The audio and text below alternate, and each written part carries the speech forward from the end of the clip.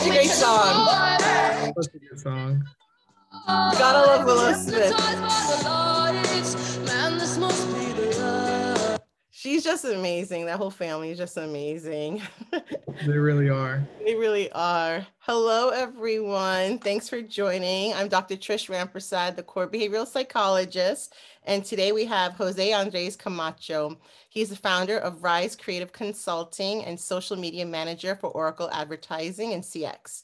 He has over 5 years of experience in social media marketing and executive ghostwriting for B2B and B2C Fortune 500 brands. He is also a contributor to brand storytelling called Put Customers at the Heart of Your Brand Story by Miri Rodriguez. You can also follow Jose on Twitter at the Jose Camacho and follow him on LinkedIn as well. Welcome, Jose. Thanks for coming. Thank you, Trish. It's such a pleasure to be on. I'm so happy to have you. Me and Jose know each other from a previous church we used to attend. And and Jose was really kind. My aunt passed away, unfortunately, due to COVID and cancer and stuff. And that was Auntie Vida. And Jose was in Florida, and he was kind enough to come to the hospital to pray with my family and over her. So thank you so much, Jose. I appreciate it. You're totally welcome. It's my pleasure. Yeah, thank you. So we're going to get right to it. Why don't you tell us where you're from? Yeah, so I'm originally from South Florida. Actually, that's where I'm at now. I'm in a small beach town called Deerfield Beach. And I actually grew up 20 minutes from here in a suburb called Coral Springs, Florida. And I guess the short of it is I'm the firstborn of 3 kids from 2 immigrant parents. My parents are originally my mom is from Venezuela, and my dad is from Costa Rica. And they immigrated to the US in the 80s and basically met in Miami, and they got married. Long story short, they moved to California for work, and then they had me. I was born in California, in Southern California. And then before I turned 1, I moved down to South Florida where I was raised. And then my parents had my siblings, and I basically was there for most of my young childhood life and adult life up until recently. The only time I moved away from from Florida, is when I moved to Washington, D.C. For a semester to do an unpaid internship at the Congressional Hispanic Caucus Institute as a marketing communications intern. And I was part of a program there called the Washington Center. It's a great program, highly recommend it. It changed my life. And it's basically a nonprofit that gets students from all over the world, some of the best students from all over the world as well, and place them in internships where they would live and work in DC. And isn't that great? Yeah, it's a great program. I never heard, I haven't heard of that program. That's awesome. It's a great program. I highly recommend it. I have a lot of good friends that I made there, and some people on the faculty on there as well. So when I finished that program, it was a semester long. I came back and finished school. I was in my senior year at Florida International University, Miami, and I was majoring in international relations and national security studies. And my original plan was actually to go work for the intelligence community. I was really interested in the CIA, DIA, and just different agencies in the intelligence community, and was looking at the State Department, which is part of the reason I wanted to move to DC and live there for a little bit, just to get a feel for it. And I did get to tour the White House and the State Department, all that stuff. And I guess the part of my story where things changed for me was in my senior year. I was already speaking with recruiters from the CIA. I had kind of developed a networking relationship with them. They were coming down to FIU and trying to recruit students to apply. Right. And I was one of the students that they were meeting with regularly. And basically in my senior year of college, I had one more meeting with them, and they were like, "What are you waiting for? Go ahead and apply." And so I applied, and didn't hear back for months. It was going to be like a year-long process, but I wasn't expecting much of it. And then during that summer of that year, I had met a really good family friend and mentor of mine that's still a close mentor of mine today. And she had basically said, she would be happy to mentor me and coach me in my career. And so meanwhile, she didn't know that I had already applied for the CIA. It was supposed to be kind of a secret to keep between your close friends and family, Right. due to the nature of the job. And the CIA got back to me, Yeah. and they said they wanted to interview me. So I thought, why not tap into this resource I have, who is willing to coach me in her career. She's had a very successful career herself. Right. And she offered to connect me with someone in her network that was an ex-KGB spy turned Oh, wow. US citizen. Yeah, he has a crazy story. His name is Jack Barsky. He's a published author. He's a Mhm. counterintelligence analyst for major news publications like MSNBC and CNN, and he's written his own book called Deep Undercover. It's basically about his life as a covert Soviet spy in the 80s, and basically was recruited by the KGB, which is the Russian Soviet counterpart to the CIA. And they basically recruited him because he was a very intelligent and successful biochemist, and he liked the adventure of the job and the kind of the status that comes with it. And he was kind of thrown into living this double life with his mission and his assignment overseas. And he basically came to the US in the 80s and started over again in New York. He basically just got an apartment, got fake documents, got a library card. And he tells the story in his book about how he basically, after years of kind of lying to everybody, he eventually wanted to stay in the US. And the Russians were telling him to come back at some point because his cover was, they had reason to be known that his cover might have been blown. And so, whoa, holy crap, this is amazing. I was not yeah, expecting this. yes, So it's a good. really good story, and it's going to tie back into my Right. story. I want to hear. This is like intriguing. So he basically wanted to stay in the US. He liked his life in the US. He didn't see a reason to go back to, now at the time it was Russia, or before, at the time it was East Germany, but then the Berlin Wall fell, and then they were telling him to come back to Russia. So he made up some story about him having AIDS, because at the time the treatment for AIDS was very little, didn't have much. And Russians they didn't know how to deal with it. They were definitely afraid of AIDS at the time. So they were just like, okay, you stay there, get your treatments, and just lay low. And so he tried to lay low for many years and had a family. And he didn't realize at the time that the FBI was really onto him. They went as far as moving into the house next door to him with a male-female agent to make it seem like they were a couple, and spying on him from like the house next door for months. And they eventually arrested him. And he actually got off pretty easy because he was very compliant. He actually was very he worked very well with them to give him a lot of information that they needed, the FBI needed, to understand how the Soviet spies work, how their program works, who are the type of people they want to recruit. And so because of that, they didn't promise that they would do this, but they eventually, or they didn't guarantee this, but they eventually gave him U.S. citizenship. They gave him a path to get U.S. citizenship and let him keep his alias, his name, his fake name called Jack Barsky, because he had been using it for so long, and they had to give him real documents. His real name was like Ilya Vekchev or something from East Germany. And anyways, long story short, he got U.S. citizenship.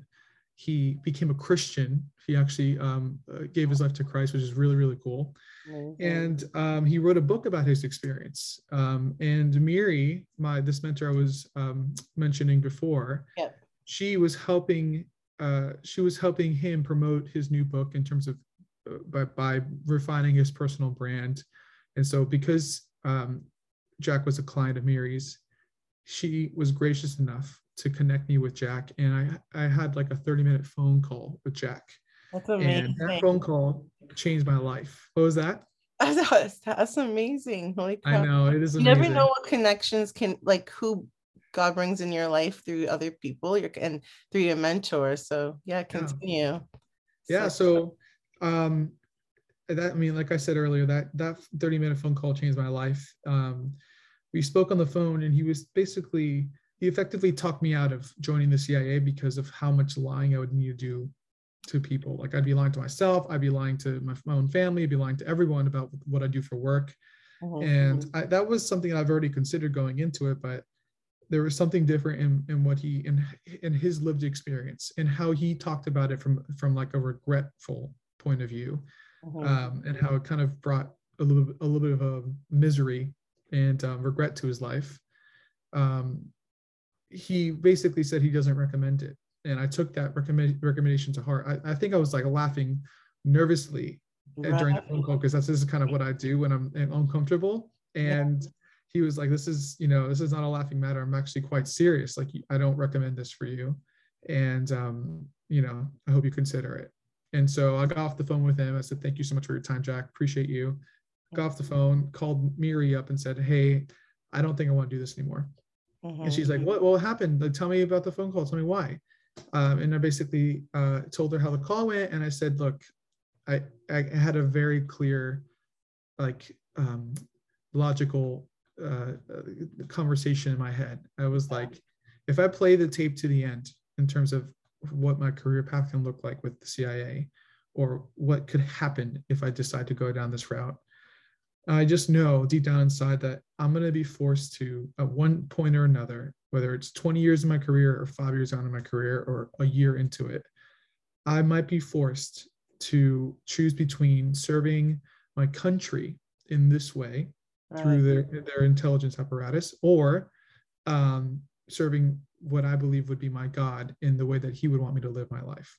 And I didn't want to be put in that position. I think in some ways people were put in that position in smaller, much smaller, more kind of insignificant ways every day. But this is a big thing where it could affect like my soul, my family, my relationships. And it wasn't worth the adventure and the risk reward. It wasn't worth it for me. As much as a young 20, early 20 something year old would want that kind of level of responsibility and adventure, it seemed intriguing to me at the time. If I used a little bit of wisdom, I just wouldn't like what position I may just be put in the future, and that wasn't enough. That wasn't worth it for me. So she's like, okay, well, what do you want to do now? And I said, I think I want to go into tech. And she's like, okay, well, why do you want to go into tech? And I was like, tech is an industry that is only growing right now, and its platform is not going anywhere anytime soon. And that level of responsibility is similar or more important than, in my opinion, than the spycraft for the United States. And the reason I think that is because tech is the new, like, cyber warfare, like digital spying, all that stuff is like, it's huge right now, and it's not going to go away. And so my thinking is, I want to get into this industry because it has the same level or even bigger level of responsibility than what I thought spying or the intelligence community had originally. So, and now that's I say that with a grain of salt, because I obviously haven't been in a career with the CIA or any intelligence community, but I just have enough wisdom to know that, like, okay, well, tech is not going anywhere anytime soon, and its level of responsibility, the impact it has on our lives, the level of impact it has on our daily lives is incredible. So she's like, all right, well, let's get you into tech. Let's get you into tech. And so we spent the next 5 months or so just kind of revamping my resume, just completely rebranding myself in terms of how I was originally positioning myself when I was interviewing with folks, and basically where I am today. It's so funny to see where I am today, because it would just start with an idea of like, okay, let's just go into tech. And it seems like it's so like happenstance, but it was very intentional in terms of how I worked with different mentors to completely rebrand myself. And within 5 months, I had an interview I was interviewing with different tech companies, but I got an opportunity with Adobe. And within 5 months, I was picking up my stuff and packing up and moving from South Florida to San Jose, California, where Adobe's headquarters were. And I spent 2 years, my first 2 years of my career there, establishing myself in tech, and it kind of just led to where I am today. Now, the rest is sort of history. That's an amazing story, Jose. First of all, you said no to the CIA because you didn't want to compromise your soul and Yeah. all the lying as a Christian you would have to do. And then it just geared you towards tech, but it's not like tech fell into your lap, you know? Yeah, it's exactly that. It Yeah. was, so it seems like looking forward, it could be like it kind of happened by accident, but I don't see it that way. I see it as it's almost very intentional how all this stuff, it kind of guided me in the right direction. Yes. And I liked what you said too about you were intentional about finding a mentor. Mm-hmm. Can you say more about that? Because there's some listeners, I'm sure, who want to get into tech.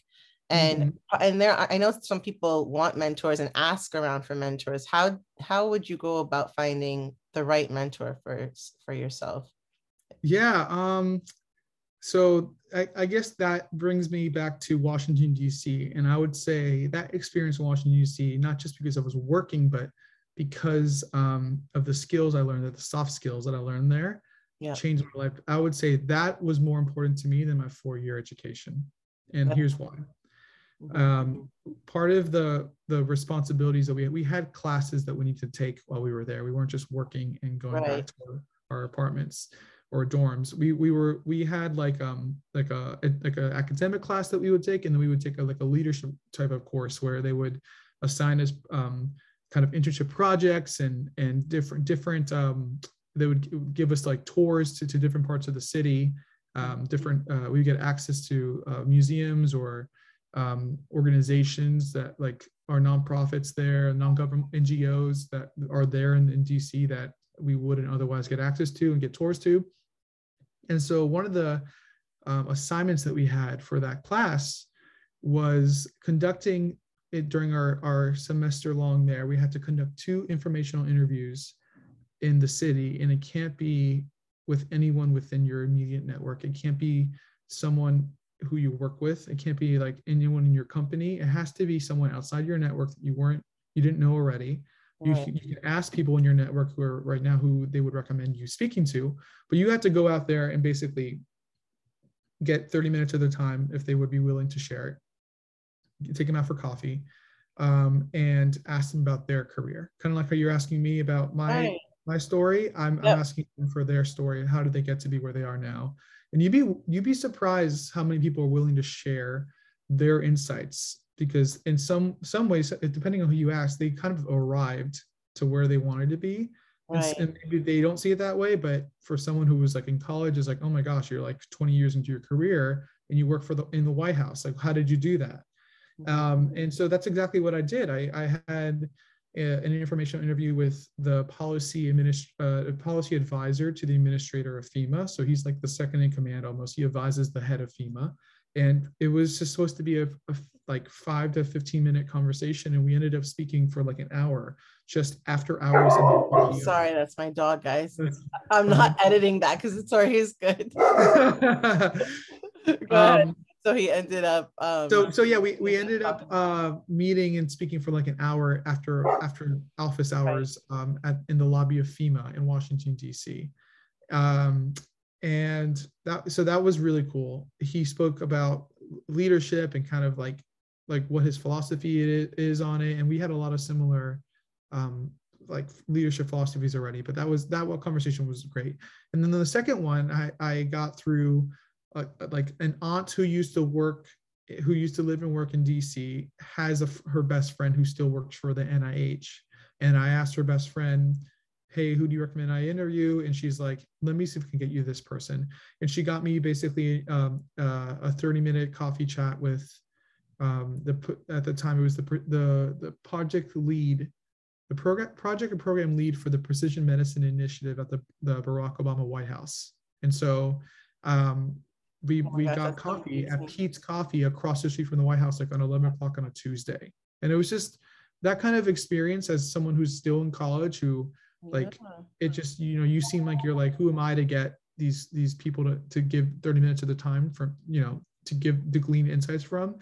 They Right. were willing to do this to me because they saw genuine a genuine want to learn from these folks. And so I say that those stories because the way I found all my mentors including Miri, is applying that same thinking, those same learnings from DC to South Florida. And when I moved back, that's how I met Miri. Miri was announcing at the time she was getting promoted with Microsoft, and she was moving out to their headquarters in Washington. She was moving across the country with her family, and I wanted to catch her basically before she left. We never really had like any sort of like a friend relationship before that. We just knew each other's acquaintances, but people were congratulating her on her LinkedIn post, and I was congratulating her too. And I said, hey, we'd love to learn more about your story, how you basically got to this promotion. Would you be up for like coffee sometime soon or something? And she said she DM'd me and she messaged me, and we made it happen. But that's just one story, but that happens every day for people who ask for it. And so for your listeners who are looking for new mentors, you have to ask for one-on-one time. You also have to come prepared. Before meeting Jack, or before the phone call with Jack, I had read his book as prep work beforehand. Like I didn't want to come like asking him the basic questions about, oh, tell me about your CIA story. I already knew his story. I already knew what he's been through. I wanted to learn deeper insights about, okay, he's telling me now he doesn't recommend this. Why does he not recommend this? I know his story. I know what he's been through. But given all that, what's the deeper driving factor? What's the deeper regret? What's the deeper learning that he has that I wouldn't have because I didn't live his life? And that can apply to anyone. That's so good. So I love that story. So you learned a lot of soft skills from the position in Washington, D.C., and also get to know people's backgrounds before you meet with them. Yes, and it's because it shows interest and stuff too, right? Yeah, 100%. You want to show up prepared. You want to show up like you actually and show that you care. You want, and it's almost, it doesn't need to be overt. It doesn't need to be so clear. Sometimes it could be subtle, and the people will know like, oh, this person has done their homework, and they respect you more because you didn't come like, oh, tell me about what you do, this and that. Like those are quite great. Those are okay questions, right? But the deeper questions would be like, hey, I saw you left this industry and you went to the White House. Exactly. What made you leave, tech industry to go into the public sector? Yes, because there's always a story behind it, a personal one at that too. And yours is very personal too, because it's like you're a Christian, your relationship with God, it would compromise who you are. And then it took you onto this journey. But I think with the right mentors at hand, they also helped guide you, which is really good. That's pretty amazing. People are going to be like, whoa, you said no to the CIA. Like, what? So now we understand this story. Let me ask you this. What does your family think, you being a first generation American, and being tricultural really, because your parents are Costa Rican and Venezuelan and you're American. What's that like? What do they think about all of this and your come up, so to speak? It's so funny. I almost value their come up more because I'm standing on their shoulders. I love that. So I tell my dad and my mom more this every day because I'm seeing it as I get older. Like I can't imagine leaving my home country at my early 20s and just starting over with $1,800 in my pocket. No documents, no nothing, just like figuring it out. Yeah. If you look at it through that lens, I had it very easy. I had a lot of privilege. But I also don't take that privilege for granted. Right. I applied myself in as many opportunities as I could that made sense to me. If I cared about it, if I was passionate about it, I would exploit that opportunity as much as I can. Mm-hmm. And part of that is because my parents taught me to do that. Right. I think part of it is also my own ambition. That's what maybe when I get that from my parents, I also get that it's part of my personality. Right. And you realize that not everyone's like that. Some people, they get handed everything and they don't feel the need to go challenge themselves and push the boundary further. Yeah. And I've seen other people who had less than me, much less than me, go further in life in terms of career aspirations and like family welfare and success and wealth. So it depends on, I really think it depends on how much you're willing to dream and sacrifice. I had some big dreams from when I was in college that I would work in some sort of capacity that's not, it's not everyone has access to, boardrooms that not everyone would be in, Right. and like working on special projects that only select few are trusted with. And what I see now is at my time at Adobe, my time here at Oracle, I'm working on projects that require a specialized skill set and that require a lot of responsibility. Like I'm as a social media manager, I'm dealing with accounts that can make or break a PR image.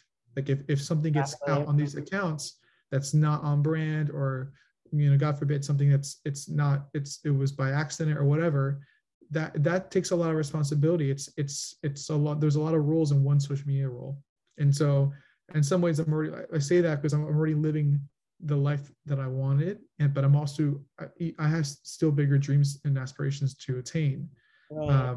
and I made a lot of sacrifices also to get there. I think one example, one story is like there are some of my friends and while I was in college who we kind of grew up in high school together. College maybe wasn't their thing, which is fine. It's not for Right. everybody. Mm-hmm. But they started working like full-time jobs instead of going to college, which teach his own. That's fine. Right. But I see them now. They're kind of starting out where I'm already past that. If that makes any Right. sense. It makes So sense. yeah, like they're either thinking about going back to college or they are taking jobs that I've took when I was in college because they were internships or something. Right. But because they're trying to change their career, they're trying to change which is good. I'm encouraging that.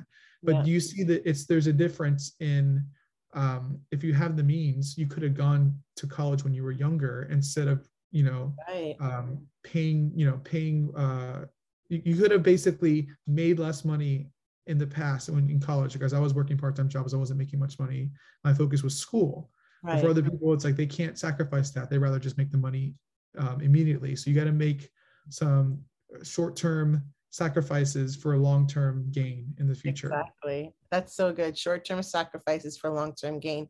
And I think with COVID, some of us work from home remotely. That's a privilege. So Mhm. some of your friends and some people out there are like, wait a second, I need to take a step back and really think about, oh, maybe I should go back to school and do these things. So that in itself is a privilege as well. And everyone Yeah, has their own race to run, their own path. You took, exactly. yeah. But you guys are still friends, which is good. It's Oh always yeah, yeah, and it's and the thing is, I don't want to make a generalization because right. people can't afford to go to college. They don't have. I had the privilege of my parents having Florida prepaid, where they've been saving up for college since the day before I was born. Right. So not everyone has that luxury or that privilege. Like it was a sacrifice for my parents too, but I appreciate them that they put college as a priority for us from the very beginning and kind of instilled in us like, hey, we're already paying for this, so you should have in your mind that you're going to be going to a four-year university when you graduate high school, and you're going to graduate from a four-year university. So I Yeah. respect that from my parents. They were Yeah. already setting expectations for better or for worse. Like I think I'm better because of it. So I love that. Yeah. yeah. And my family did the same thing too. You're going to college. That was it. That was it. I feel you with my parents sacrificed a lot too. So I totally feel you with that. And you moved across the country. And I think you grow too as an individual. When you were in the White House, when you were working there, did you get to meet the president or anyone or No, no? no, I didn't get to meet the president, and I didn't work at the White Okay. House.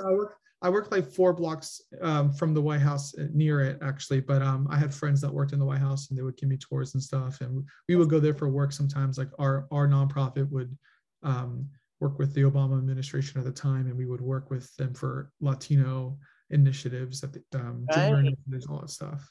Yeah. Yes, yes, that's still awesome. I actually saw Oracle's page, the social media page on LinkedIn.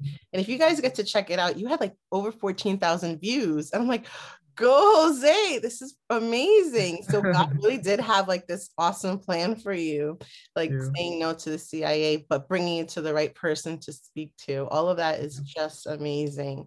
Yes. Um, so if someone wants to get into tech or like Adobe or Oracle or what have you, or even get into social media marketing or what have you, what's one of the things you would tell them to start off with? I would say I think the first question to ask yourself is why you want to go into tech. That's the first question. Do some deep introspection and figure out, am I doing this because it looks cool? Am I doing this because other people have asked me to and that's their expectations on me? Or am I doing this because I really want to be there? It's the right industry for me. And um, the good thing about tech is that it's much wider in terms of career opportunities than most people think. They think it's just for, I think most people think it's just for software developers No, and nerds and that stuff. And it's like it's more than that. It's there's so much to do in tech. There's so much. sales, there's marketing, there's PR, there's legal, there's for some campuses are so big they have their own nurses on staff. You Right. know, There's so telehealth. I'm in telehealth. Yeah. yeah, tell it exactly. So Mhm. I would say first do some introspection. Why do you want to do this? And if you think the intentions are right for you, you're not doing this for the wrong reasons, then 100% commit to it.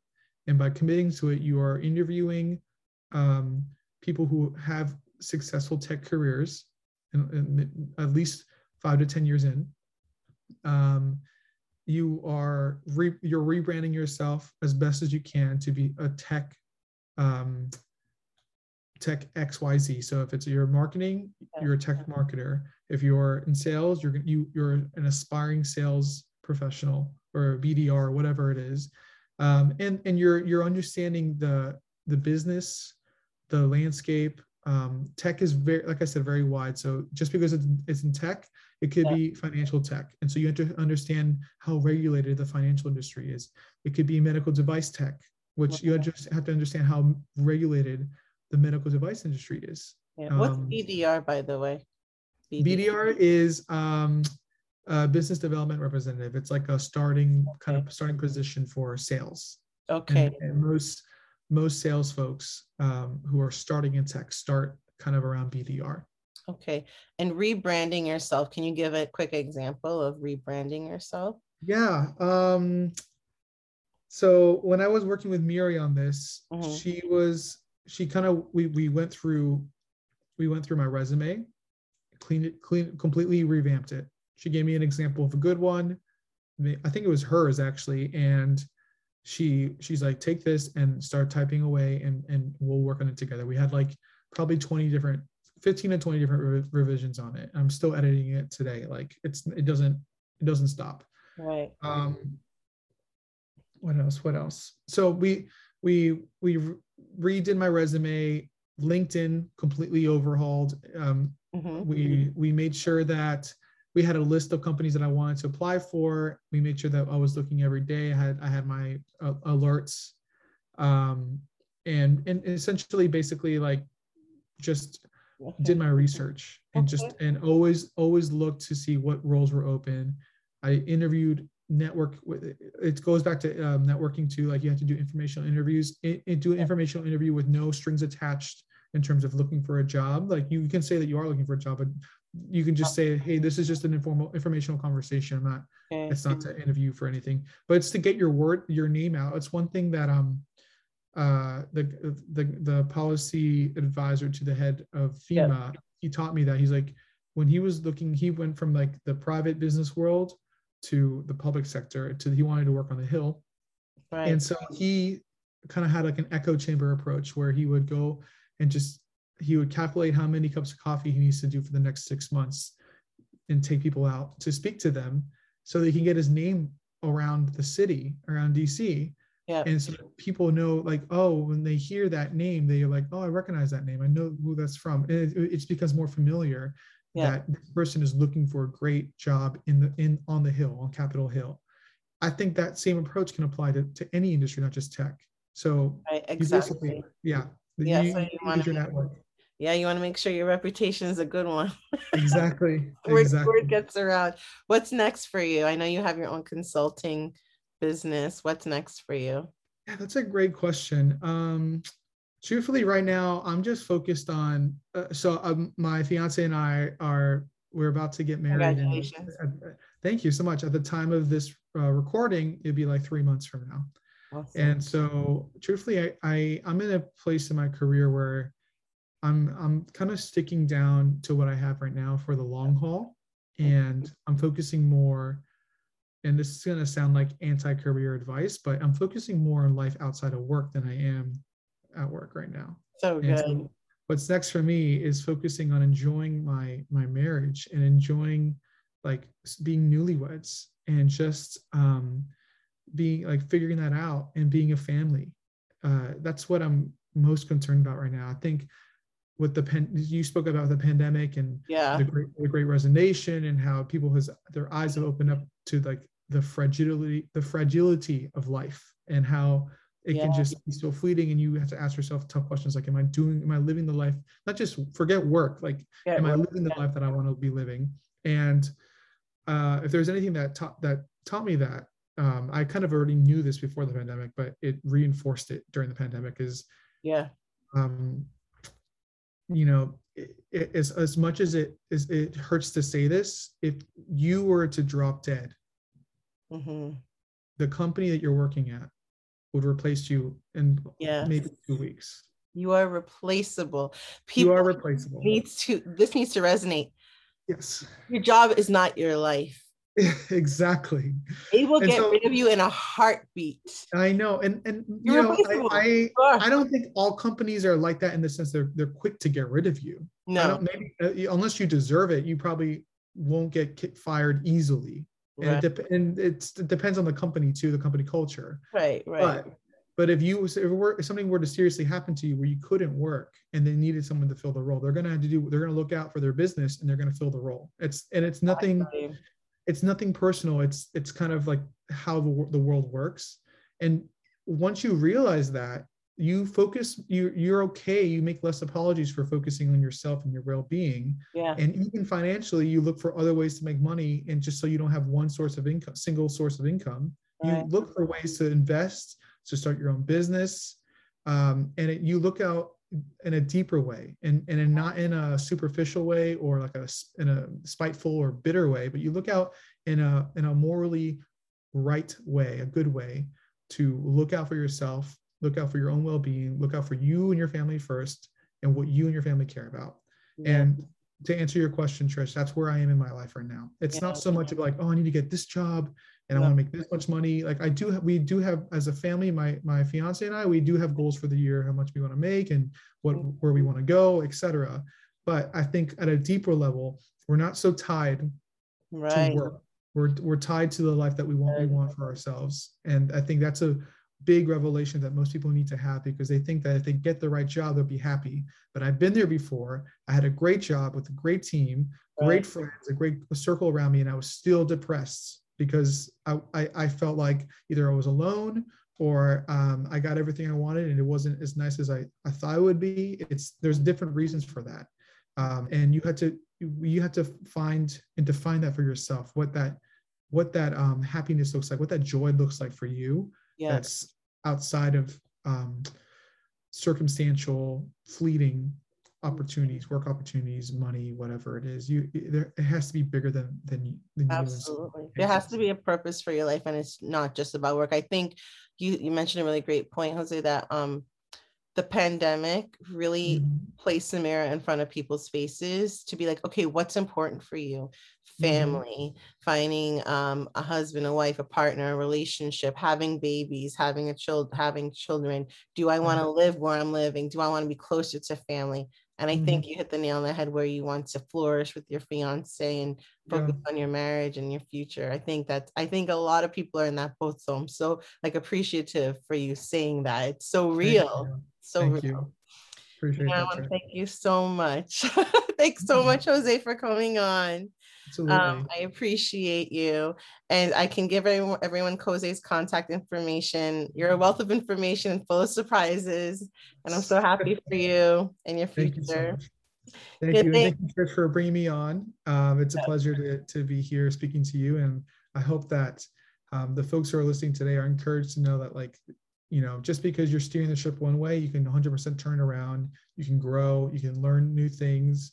And I just don't think people need to give up on themselves so soon. They can 100% steer the ship in a completely different direction if it's not where they want to be heading, and align it to what their true goals and aspirations are that are really deep-seated in the heart. So I hope that people take that to heart.